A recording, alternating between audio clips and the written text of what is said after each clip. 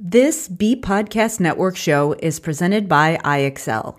Loved and trusted by more than 1 million teachers, IXL enhances your teaching and takes work off your plate, so you can make an even bigger impact on your students. IXL delivers personalized learning across a comprehensive pre-K through 12th grade curriculum, including math, language arts, science, and social studies, and helps you assess student performance through actionable real-time insights. Strengthen daily instruction, close knowledge gaps quickly, and set every student up for success. If you want to bring IXL to your school, you can learn more at ixl.com/BE. That's ixl.com/BE.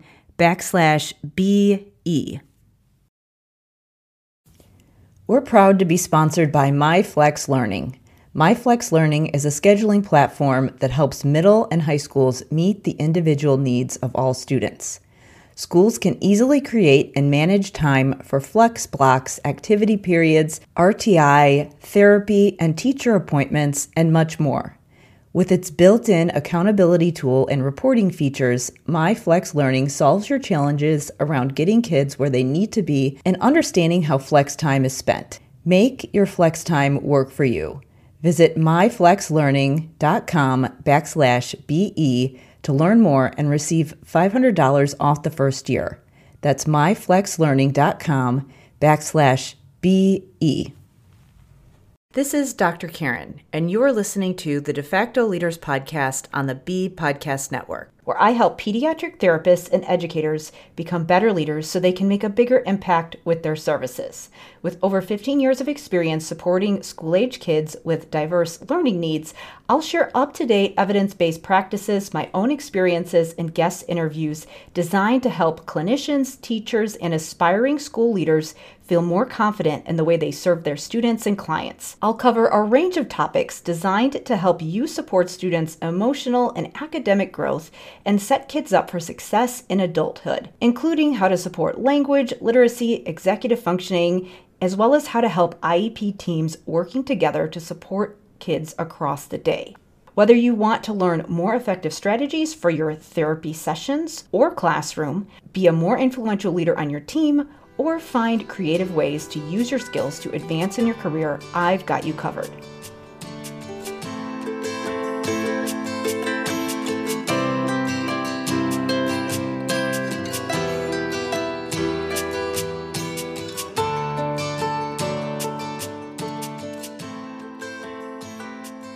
Hey there, it's Dr. Karen, and welcome to episode 135 of the De Facto Leaders Podcast. If you want to learn how to present information to school boards, administration, or other leadership, or land more speaking engagements, you won't want to miss this episode. Reading the room is an essential life skill, whether we're talking about a child navigating recess or an adult trying to navigate the workplace. For kids, this skill will impact their ability to succeed academically and make friends. For an adult, it not only impacts their relationships, but their ability to get a job, keep the job, and be successful in that job. That's why I invited communication and public speaking expert Roberta Ndlela to the De Facto Leaders Podcast to talk about how to navigate different cultures, work settings, and be a more effective speaker, presenter, leader, and team member. Roberta hails from the Zulu tribe in South Africa, and throughout her corporate career spanning over 15 years as a transportation economist and manager, she realized that technical skills can only take you so far. She spent 10 years teaching English in South Korea, where she discovered the major role played by culture in the workplace. She came to the U.S. in early 2020, intending to visit a friend, and ended up staying longer due to the pandemic. And that led to her starting the Speaking and Communicating podcast in order to share her professional and cultural experiences with professionals. Currently, Roberta offers support for professionals who want to communicate more effectively with their teams, be more compelling public speakers, or work on their networking skills. So if you're doing speaking engagements or looking for ways to network and grow your business or just be more effective in your job, I highly recommend reaching out to her. She's offering a free consultation for De facto Leaders listeners, so be sure to listen all the way to the end of the episode where she shares how you can contact her and take advantage of that special bonus. And if you are interested in doing speaking engagements or want to present things to the building leadership in your facility, I definitely recommend taking advantage of this. So in this conversation, Roberta shares how she transitioned from working in South Africa to South Korea, including how she grew to understand the culture and attain career success as an English teacher.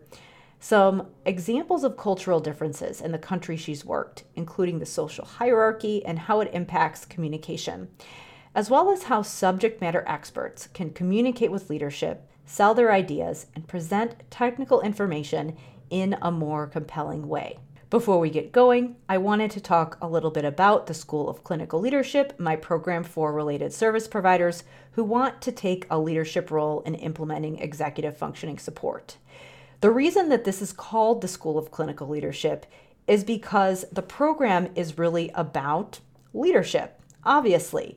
So it gives you a roadmap for getting executive functioning support in place in your building.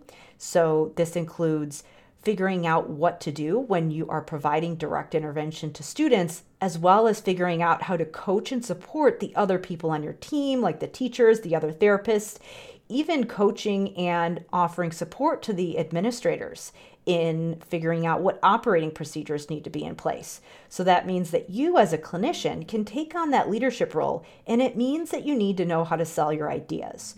So that's why this really fits into the theme of the episode of being an effective communicator. So to learn more about the School of Clinical Leadership, so you can learn how to be a leader on your team, then go to drkarendudekbrennan.com/clinical leadership. Now, please enjoy this episode with Roberta.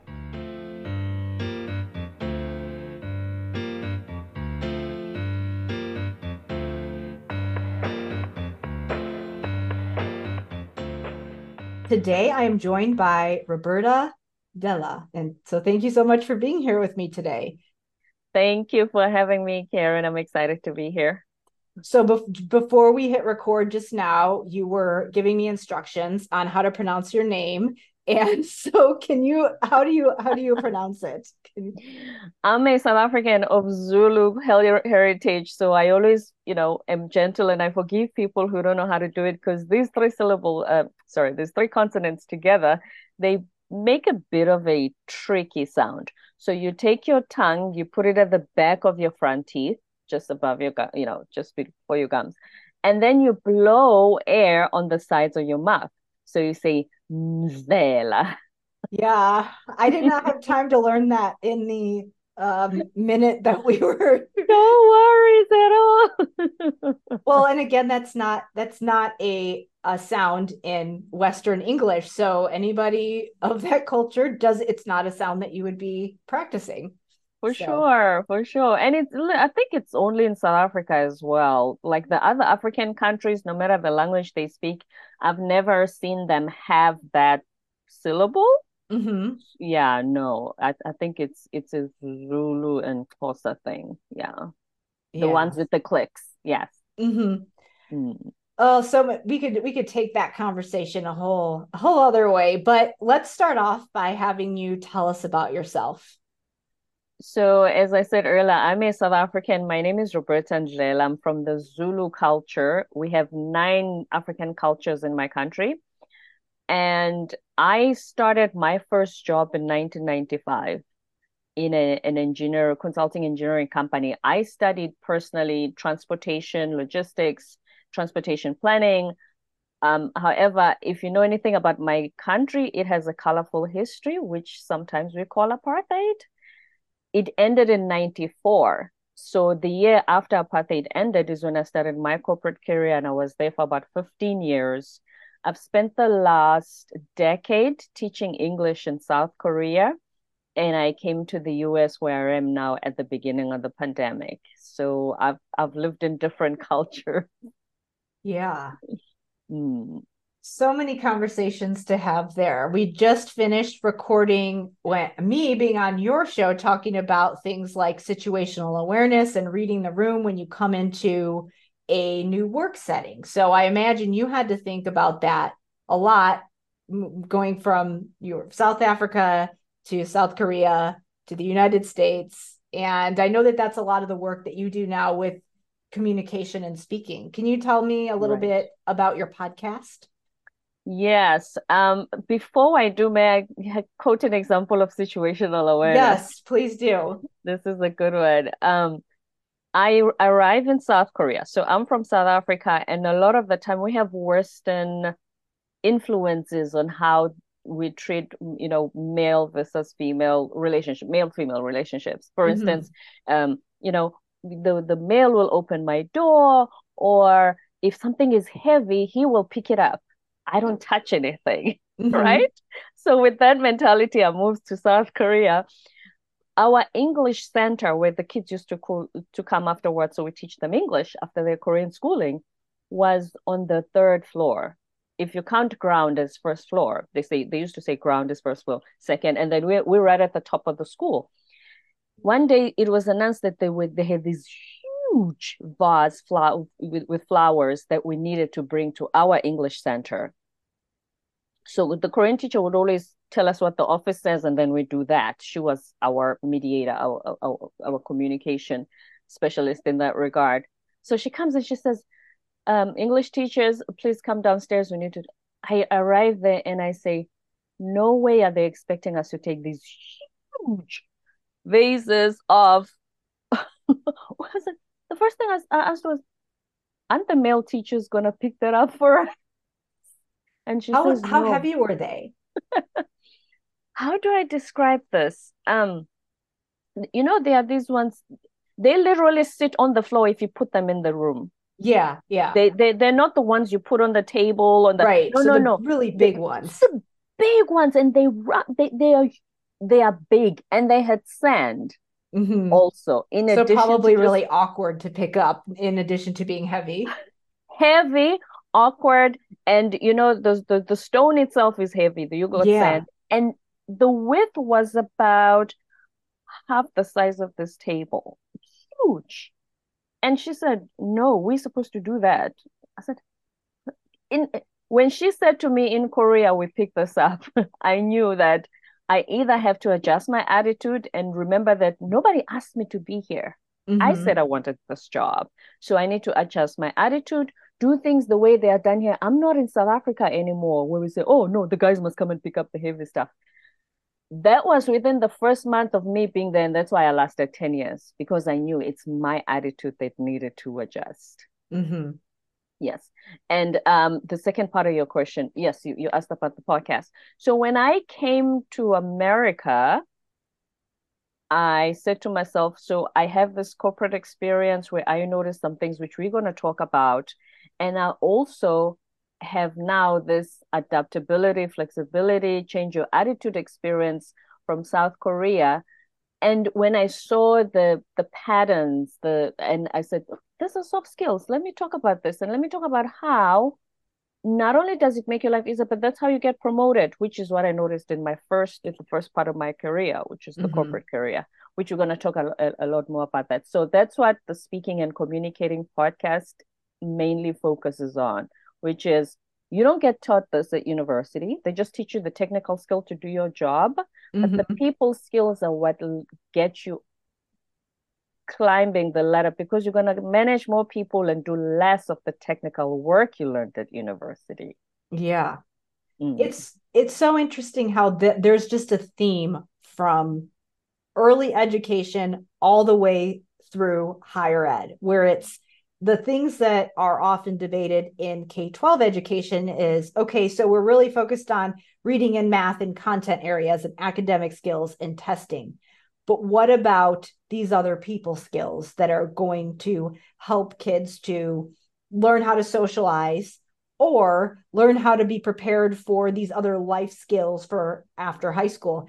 And then it's the same conversation in higher ed where we're learning all these, the subject matter expertise, and we're learning these specific disciplines and how to get a good grade on tests, but then these professional skills, these communication skills that are actually going to help you network and get jobs, but then also get promoted and be successful when you're in there working on a team.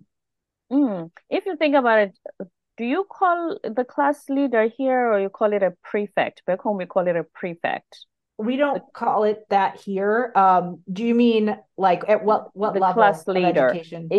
Usually it's in high school where you have, is it the class president?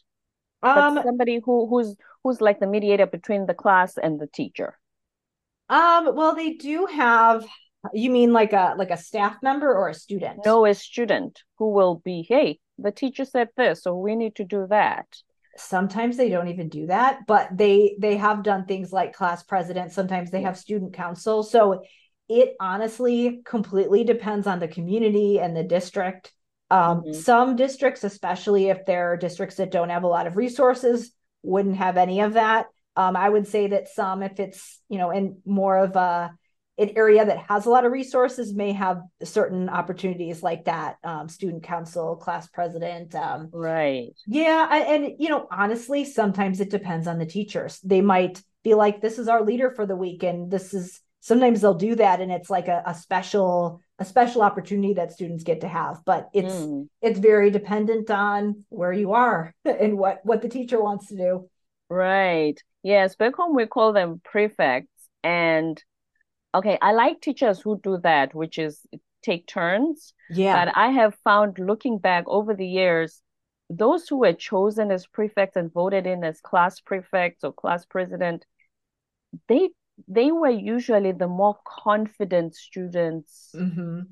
not shy at all. They're able to stand in front of the class when they do the oral exams, even and present their book on the Mm-hmm. literature. Yes, they usually tend to be picked. They were not necessarily the smartest. Mm-hmm. Yeah. And that's how what I noticed when I got to the corporate environment, which was my boss is not necessarily the smartest engineer here, but he's willing to engage us, he's willing to engage. Like I said, my country was changing. So politicians, they always require meetings. I don't know when they think we get our work done, but they always want meetings. And he was patient with them and built relationships. At first, you have engineering companies bidding for government contracts. But there comes a time if you've built a good enough relationship with that government minister in his department, usually it was transportation with us or the roads, engineering and whatnot, he will actually call my boss directly and say, I want to give your company this job because I like working with you. Not because we were the best Mm-hmm.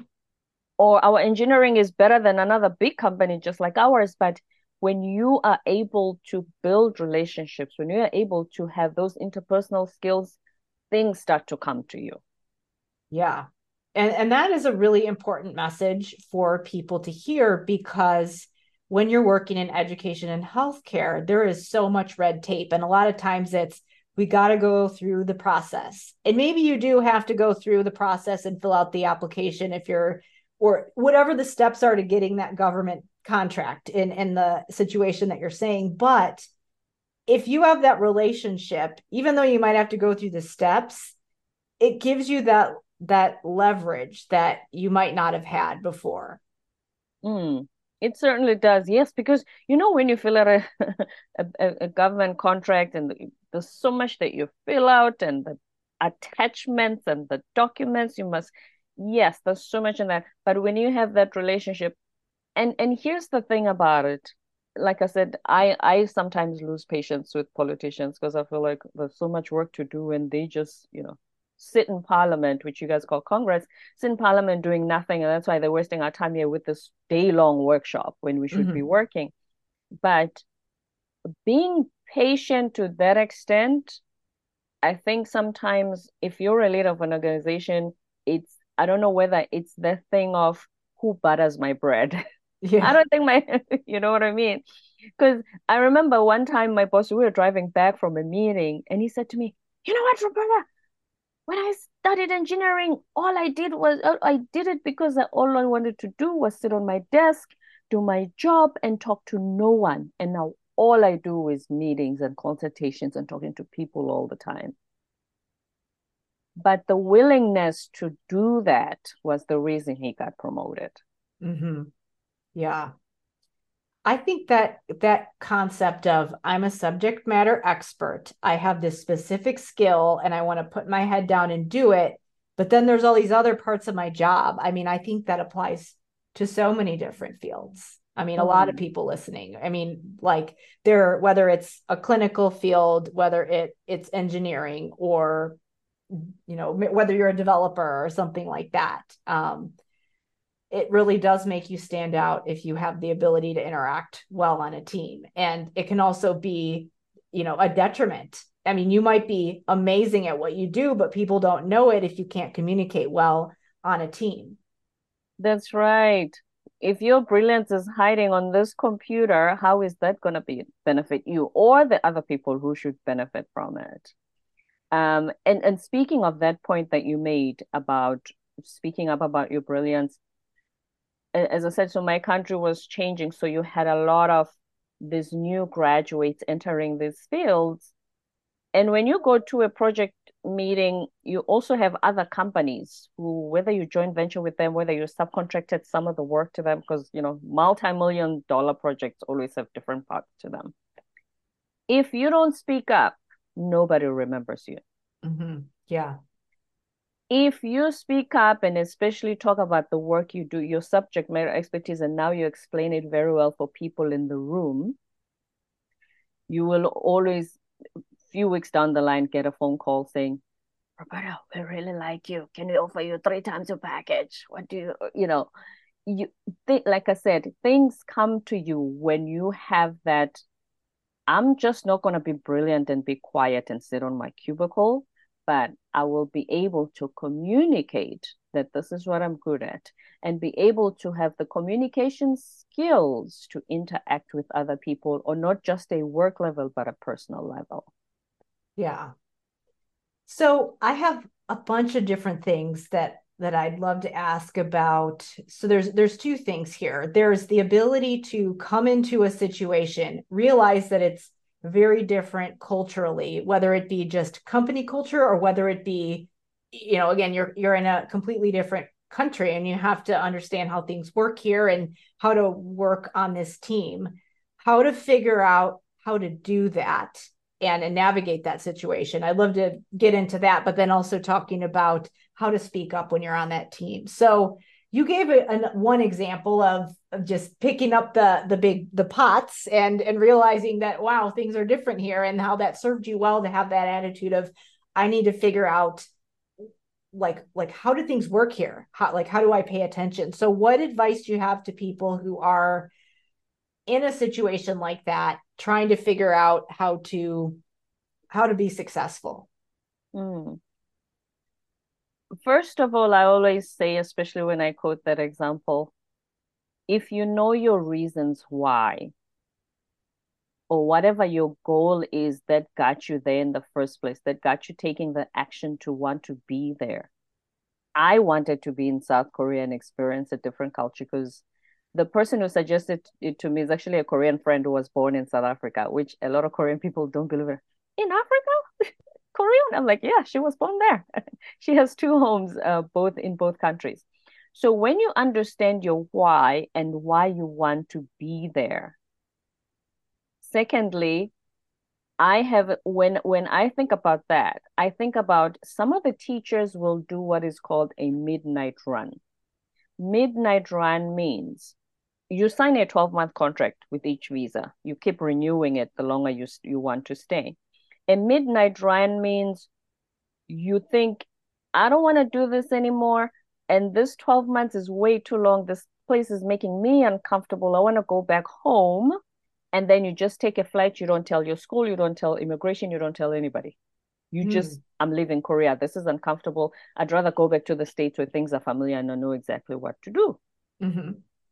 So when you are not able to adjust, you will do a midnight run. Now, that's fine if you do a midnight run and you're in South Korea and you go back to your country. But if you're an American and you work for an American company, how many midnight runs are you going to do? Yeah. You see? So if you know your why you were there, and I'm not saying I don't want listeners mistaking this example for saying you must always take bad treatment, or it wasn't bad treatment. It's the culture. There's a difference. It's the culture. Just like a workplace has a certain culture of doing things. Quick example, I had a guest who said he worked in Wall Street. He said culture is what you make in the workplace, especially leaders. Culture is what they make, and they engage the employees and they say, this is how we're going to do things in this office. In Wall Street, they drop F-bombs every 2 minutes. It doesn't mean it's the wrong culture. It means that's the culture that gets them worked up with the stocks numbers and everything. And therefore, if this is not a culture where you want to be, where every 2 minutes somebody's dropping F-bombs, there's no way you belong. So it was a cultural thing. It wasn't they're just gonna walk all over me and tell me to lift heavy stuff all the time. No, that's not how that works. But what I'm saying is the benefit of knowing why you are at a certain place and reading the room, situational awareness, and then saying, can I adjust my attitude, my outlook, my perspective, and see this from a more positive and beneficial way? Because it benefited me to be there. And that's why I stayed for almost 10 years. I had a great time. I made friends. My students still talk to me on Facebook, the ones who are old enough to have accounts. It was an amazing experience, but you learn about yourself if you can have those conversations versus running away. Yeah. I think that's a helpful, or another way that I've sometimes framed it is it worth it to me? Is this thing that I want to do important enough to me that I'm willing to do these things that might be a little bit different than what I'm used to, or that might make me feel uncomfortable? Again, we were talking about neurodiversity and those types of things where there might be some things that might be uncomfortable for you or might not be your preference, but I think it's that you can't go through life thinking everybody has to adjust to the way that I like to do things. Now, you might make a conscious choice that something isn't for you, that a certain environment isn't where you want to be working based on whatever reason, but it's always is it worth it to me to do this thing that, or learn how to interact in this environment that is a little bit different than what I'm used to. As I said, if you know your why you were there, and also, I mean, it wasn't the first day, so it didn't shock me like that. So I had experienced some of Korean life and I loved it, and I knew I wanted to stay here. So when that incident happened, I had to have that inner dialogue, that inner talk with myself and say, hey, wait a minute. How do I see this? And it doesn't mean we lift heavy stuff every day. It was just that one time. Yeah. Yeah, I love that example because it's so tangible. What other things, before we move on to talking about the communication, what other things came up in addition to that example, whether it be when you went from South Africa to South Korea, or even from South Korea to the United States? Like, were there other situations where you had to look around and see what was going on and adjust based on, where you came from? In South Africa, so in the 15-year career span, I worked for different companies, obviously. And one of them, I remember this boss, we still talk to this day, actually 2024. Next year will be 20 years that I first started working for him. And he said, wherever we are in the world, we have to meet and celebrate our 20th anniversary of working for my company. But I remember he was the type of boss who would encourage us to come up with initiatives, ideas. And he would say, yes, I'm the CEO, but it doesn't mean I know everything. So I want to know what you guys think. And that's when I really started to just come out of my shell and really explore that, because he created that safety, that psychological safety of, I can bring it. It doesn't mean he's going to accept everything I say, but at least I know that he encourages that. Mm-hmm. And the more you have ideas, the bigger your bonus is going to be at the end of the financial year. So he really positively reinforced that behavior of always come up with ideas, always think, and whatever you think, you can share it with me, and we're going to explore that idea. So to move from that to South Korea has a very different work culture. The first thing they do when you come there is they'll say to you, Karen, and think about this in Western context. Yeah. Oh, hi, Karen, nice to meet you. How old are you? What would be your reaction? I mean, I'd probably be okay with it, but just being like, okay, that's different, like that's not something you ask. Again, I wouldn't be Exactly. offended by it, but I would just be kind of surprised. Some And I people will might be explain. offended. Sorry, what's that?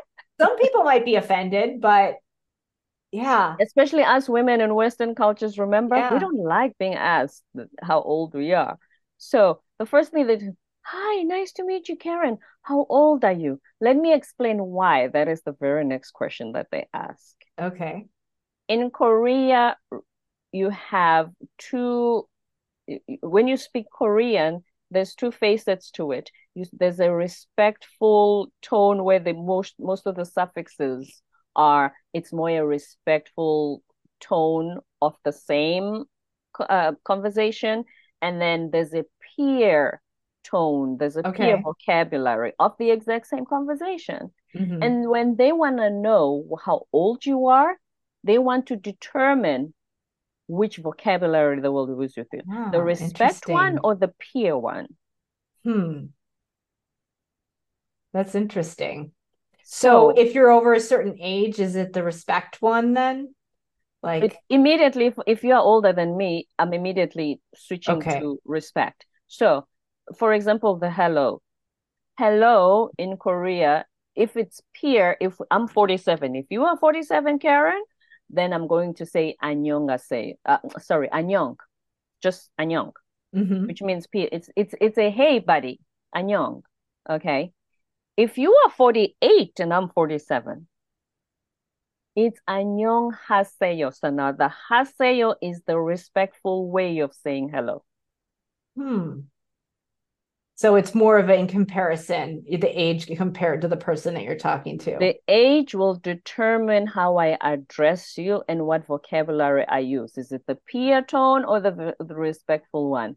Hence I say, as soon as you're a year older than me, it's all systems go. I need to be respectful. And therefore, that's why. But if you're a Westerner and you go there and they, especially with women, and the first thing they ask you is how old you are, imagine how offended you'll be. Yeah.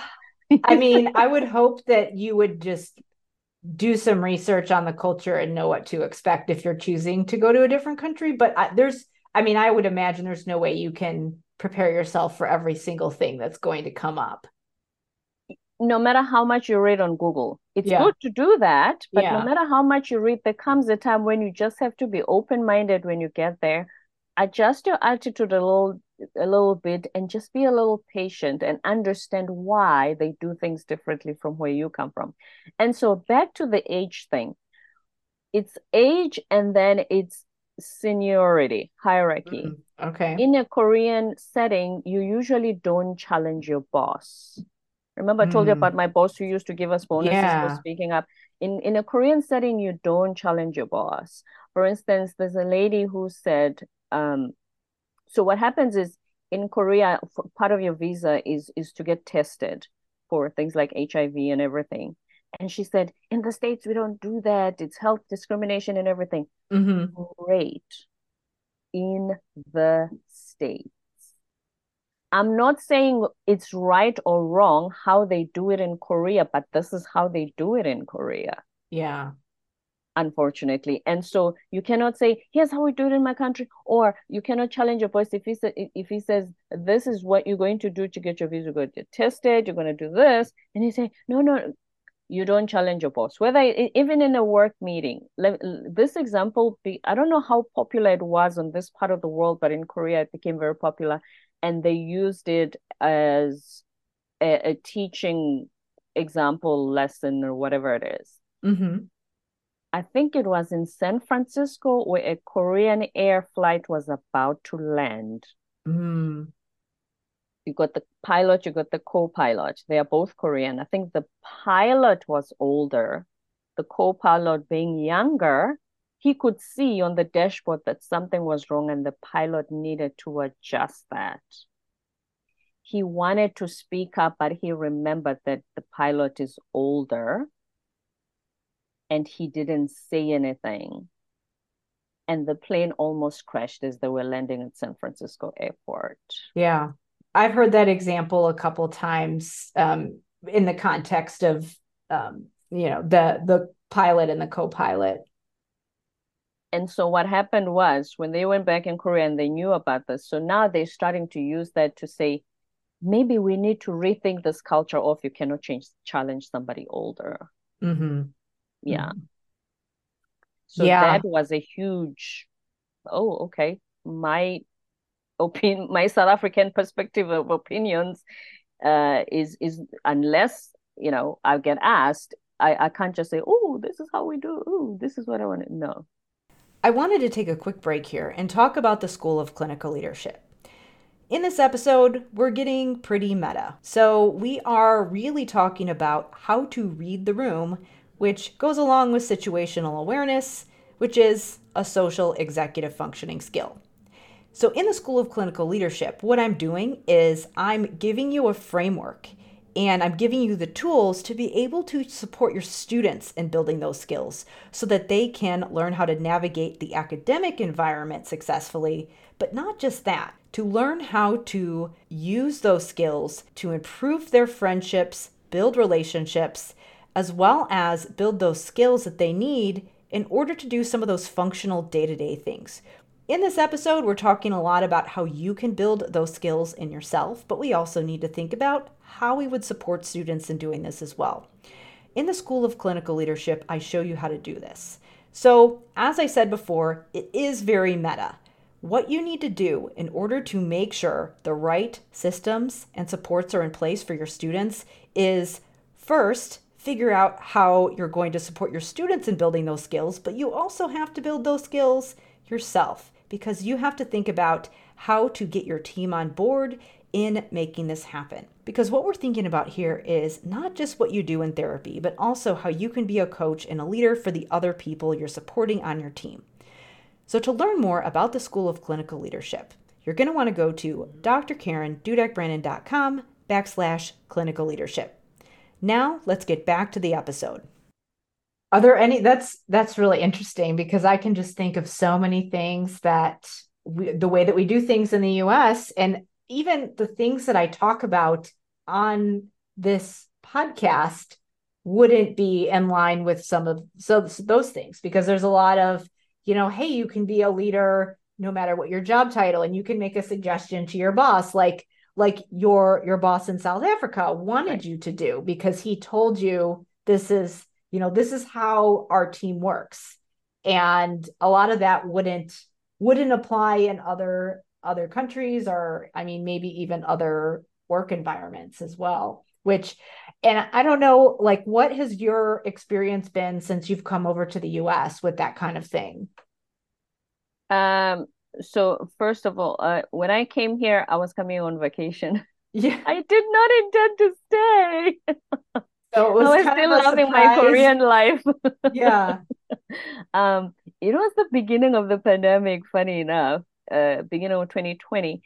And remember, the pandemic started in China, and because Korea is right next door, so a lot of the cases that were infected were right there. Mm-hmm. And so I'm flying here to come and visit my friend, not even thinking, nobody knew this was going to be a global pandemic, Yeah. Yeah. right? I know those early months. It was crazy, uncertain. We didn't know what was going on. And remember, I first come to South Korea in 2010. I've survived MERS, I've survived SARS, which weren't even as big as COVID.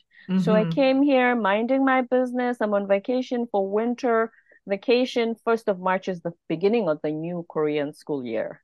You guys start in September, they start in March. Mm-hmm. My parents in South Africa are watching TV and the news says in Korea they have 10,000 cases of this new virus that you just inhale and it kills you. Yeah. And they're panicking. I remember my dad's voice note, I still have it to this day, where he's like, "Where are you? We don't want you dying there." I'm like, "I'm in America visiting my friend." He's like, "Just stay there, don't move. This thing is killing people. Why would you go back?" And remember, even flights were being canceled. They weren't Yeah. sure whether they should land in Korea. It was just a really crazy time. So I made the decision to say, okay, let me listen to my dad's wisdom and stay where I am and figure it out. And that's how I started the podcast, because I wanted to um, share my knowledge, my experience, and how it can help people. And also because I came here as a visitor, I just said, you know what, whatever I do, I would need to do online.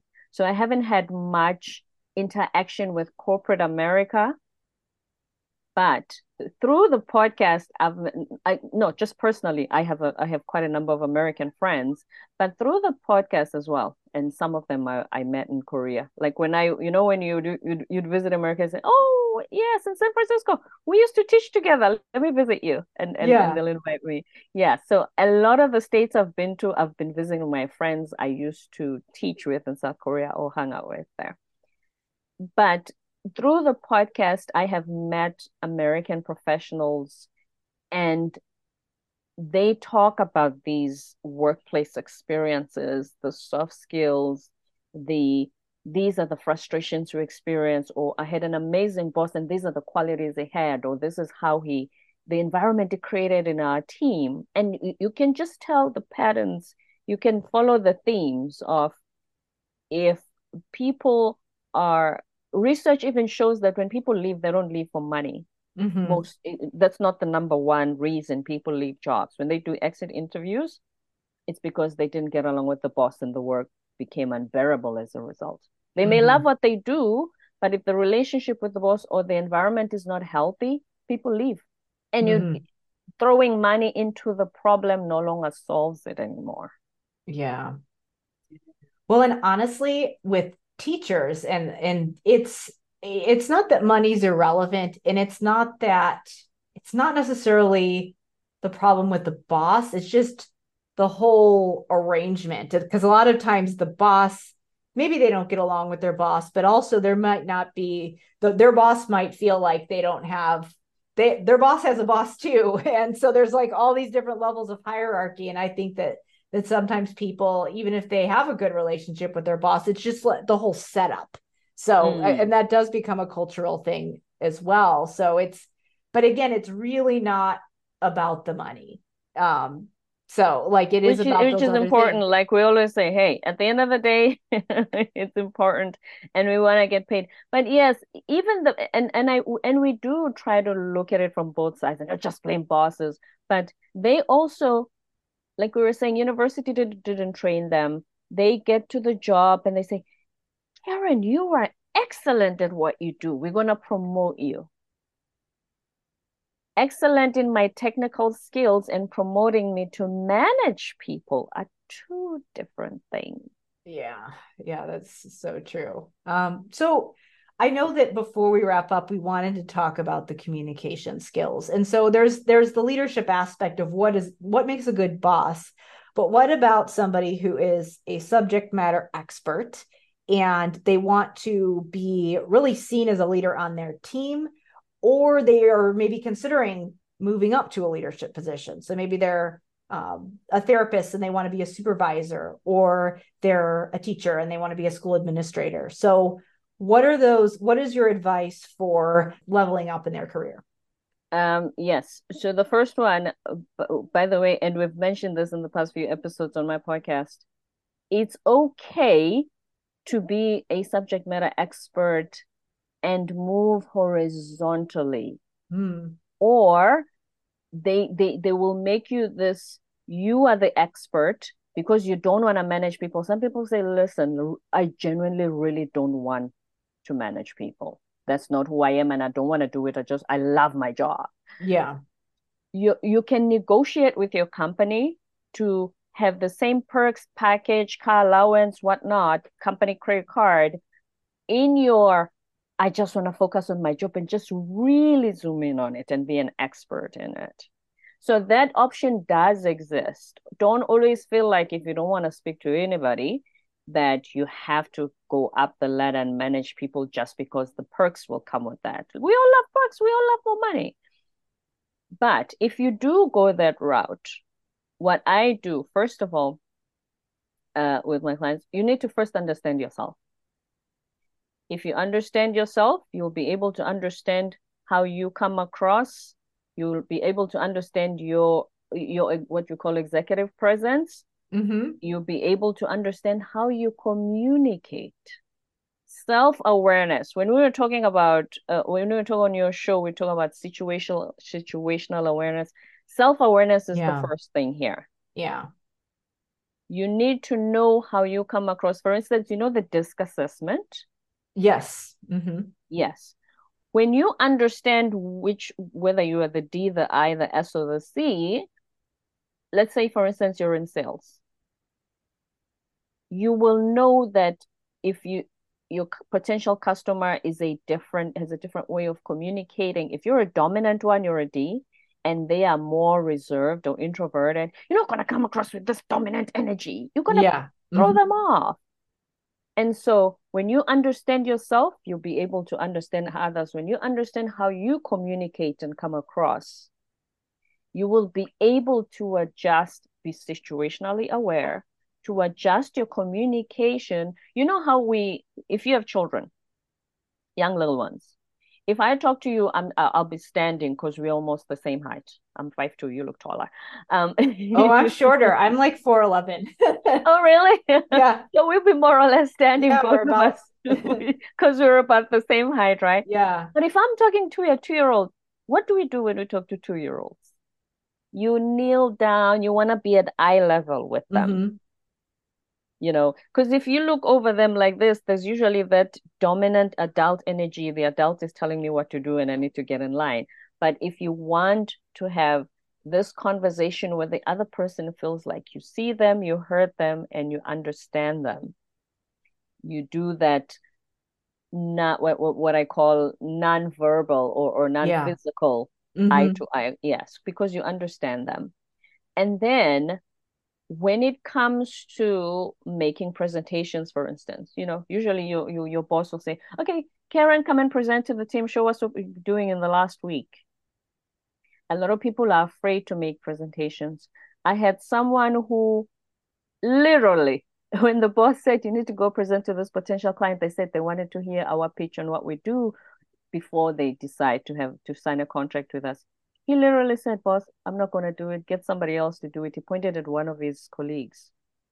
He's now in his 40s. He was in his 20s, a fresh graduate. Over the years, he has seen how that colleague who was willing to put himself out there has climbed way faster and had a much more prosperous career than he has. Yeah. Looking back, hindsight is 2020. He realizes that that's where he disadvantaged himself. He's a brilliant guy. Yeah. He's a brilliant guy.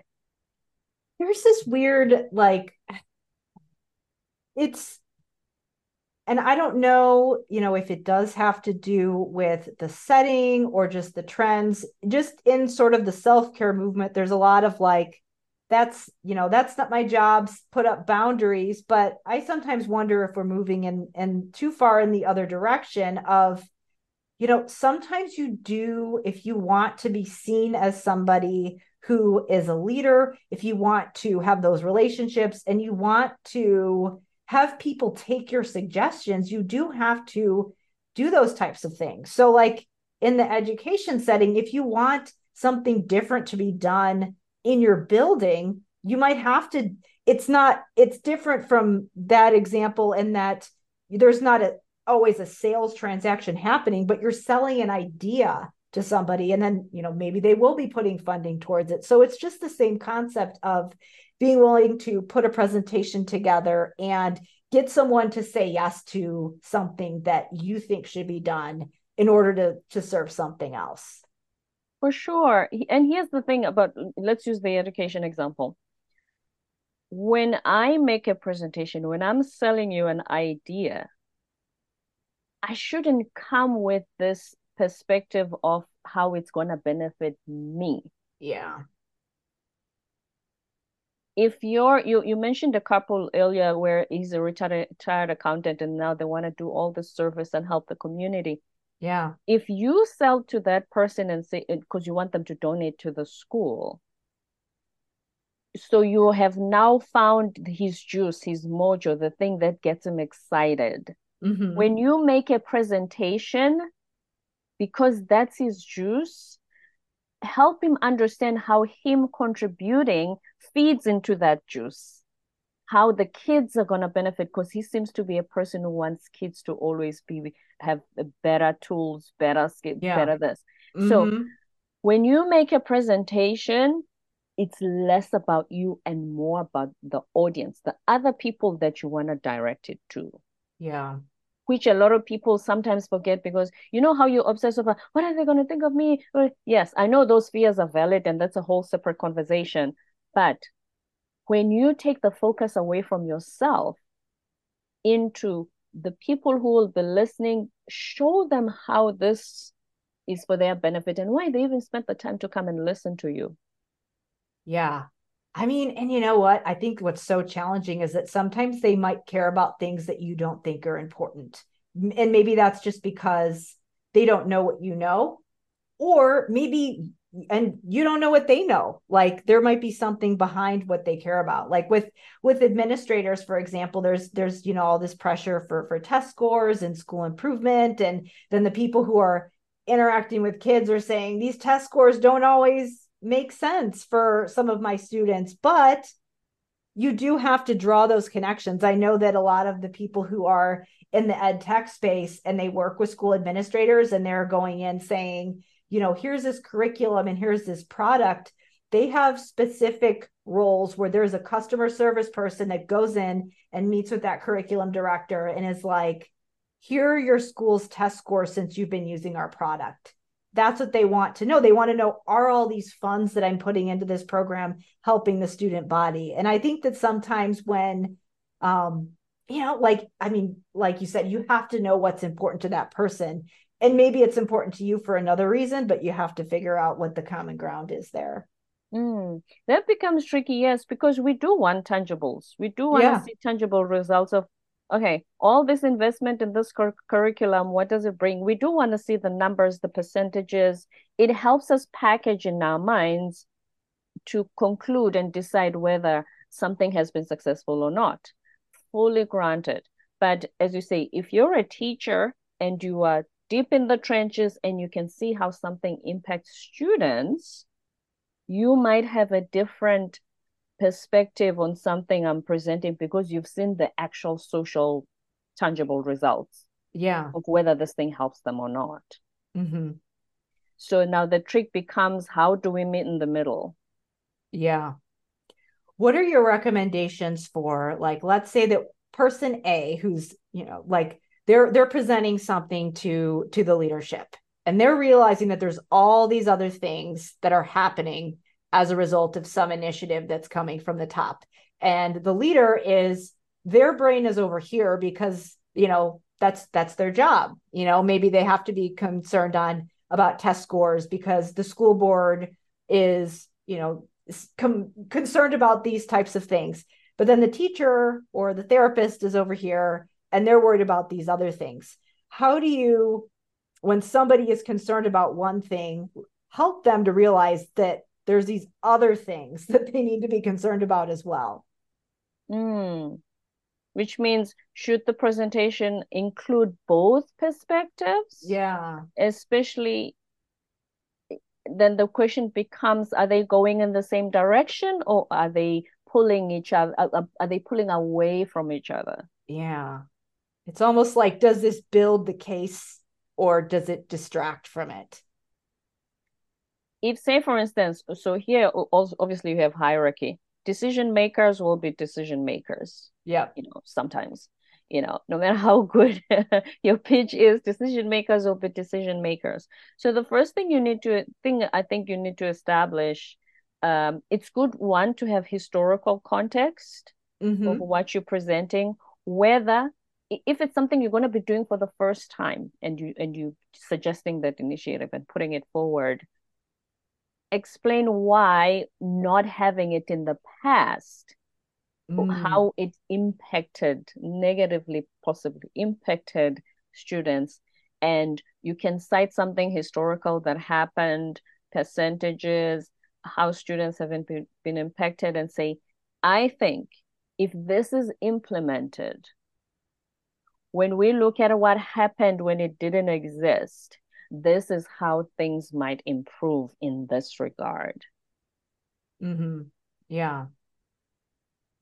Sometimes having historical evidence, whether you want to prove that it worked, let's do it again and put more money into it, or it had a negative result, let's maybe try this anew. And I've done my research, and there's a school that has started implementing this. For instance, I had a guest on my podcast who talks about social emotional learning. He Yeah. started it in Massachusetts, and now it's being adopted in 22 other states. So they saw the Massachusetts case and they saw the results, and they say, hey, maybe we can try this in our state too. So sometimes historical evidence helps because, as I said, especially with decision makers, they want numbers, they want tangible results. They want to justify to, like you said, they have a boss too. They want to justify to their higher bosses why this should be passed and they should sign off on it. Mm-hmm. Yeah. So give them a reason to justify why they should because and we always talk about how when you're in middle management, you have people you manage it, but somebody's managing you. So Yep. you have these voices Yep. That's going up school and down. administrators. They're middle management, like the principals, and they all have other people they report to. Exactly. But then they have the teachers coming to them and say, principal, this and that. And all these voices are crossing each other, and you the in the center of all this. Mm-hmm. So yes, it helps to when your senior leaders want to pass something, find a way to when they go to their bosses that they're gonna look good by presenting it to them because they are also Yeah. worried about themselves. Mm-hmm. People don't always realize that the sometimes the even the job security of management positions is different than people who are subject matter experts. And I know it depends on the organization, but in some this sometimes in government and school districts, I don't know that it's always this way in corporate, but there's certain levels that are protected by unions, and then once you get above a certain level, you have a contract, and if you don't make if people don't like what you did during your 3-year period, they're not going to renew your job, and there's not the same job security. And so I think people need to realize that as well when they're talking to their leaders. So imagine the decisions you make when job security is at stake Yeah. 24/7. Yeah, I know. I think that was kind of eye-opening when I did start to talk to principals and things like that. They were like, well, we move a lot, and there's higher turnover because we don't have the same, like we're not in the union like the teachers are. So I was like, oh yeah, Mm. that's true. That's different. Hence, I say yes. Then you're not going to authentically be in a position where you can have initiatives and ideas authentically from what you truly believe, that it's the right thing to do because you need to constantly check how when you send out the filter, how it's going to come back and impact your job security. And in 3 years, what's going to happen to me? We all have Yeah, responsibilities, so nobody wants to risk their livelihoods like that. So that makes it very tricky. it does. Again, Mm. this is all the perspective taking and situational awareness that we've been talking about. So Exactly. I know that we could keep going, but you have so many different good resources for working on your communication skills, working on your public speaking skills, as well as just navigating your career. I just listened to a great episode on job searching on your Yes. podcast. So tell us where people can connect with you and learn more about your work and what you do. Thank you so much, Karen. So, firstly, if anybody's listening to this episode, my free gift is a 1 hour call so you can DM my Instagram. It's all small letters, no spaces, no hyphens, nothing. Coach and speaker. Instagram handle. Coach and speaker, all one word, all small letters. Mm-hmm. And when you DM me, you must write De facto Leaders Podcast. Then I'll know Okay. that it's you and you qualify for a free call with me. Awesome. So people who are interested in doing speaking engagements, if that's something where you're speaking at conferences, this would be a great resource for you. Yes. And if you write De facto Leaders Podcast, I'll know you came from here. So you came from for the free call. Okay. Okay. So DM Great. me on Instagram. And then my podcast is the Speaking and Communicating Podcast.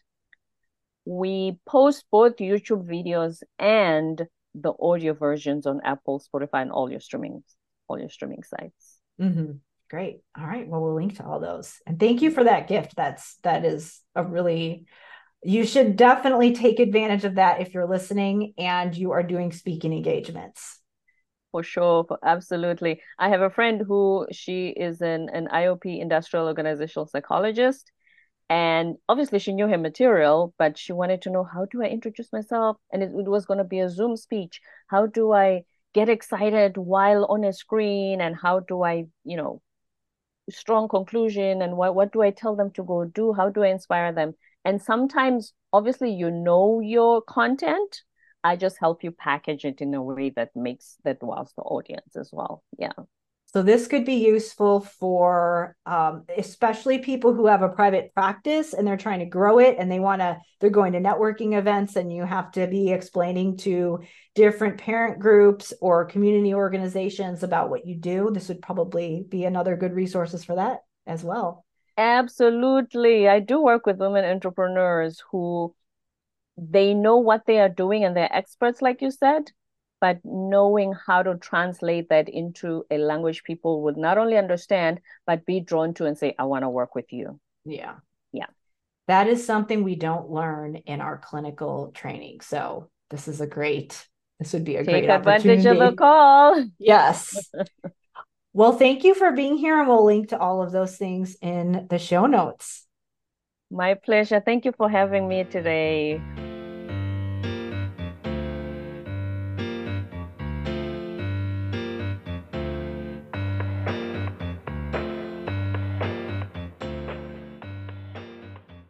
Thank you so much for listening. Remember to check the show notes for all of the places that you can go to connect with Roberta, including where you can connect with her on Instagram. Again, her Instagram handle is @coachandspeaker.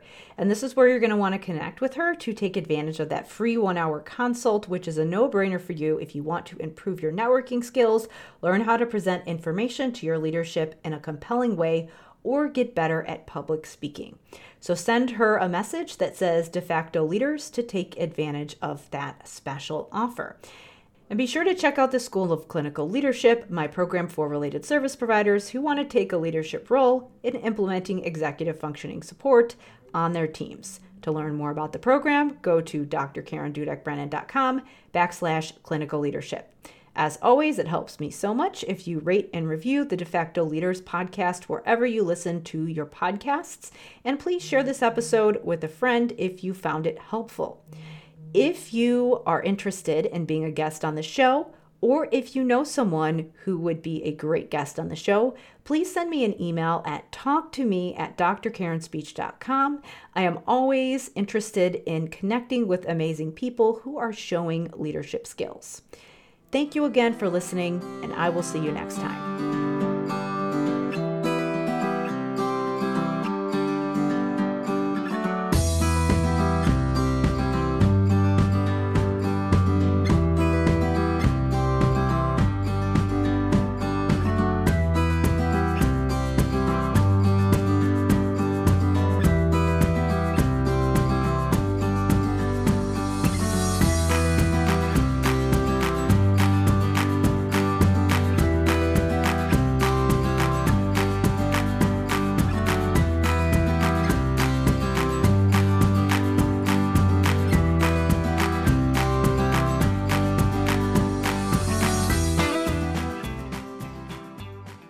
Do you want to simplify your school's technology, save teachers time, improve students' performance on state assessments without just teaching to the test? You can do it all, but don't waste another minute. Head straight to ixl.com/BE to learn how IXL's research-based teaching and learning platform can help you achieve all these goals. That's ixl.com/BE. There are lots of solutions out there for giving students what they need when they need it. But when do they actually do all of those things? You need flexible time. When added into the master schedule, flex time enables students to get extra help or intervention, meet with teachers, make up work, get physical exercise, and try new enrichment offerings. If you're thinking of giving it a try, check out My Flex Learning, which unlocks the benefits of flex time without the common challenges. Its intuitive design makes implementation and training a breeze. Make your flex time work for you. Visit myflexlearning.com/BE to learn more and receive $500 off your first year. That's myflexlearning.com/BE.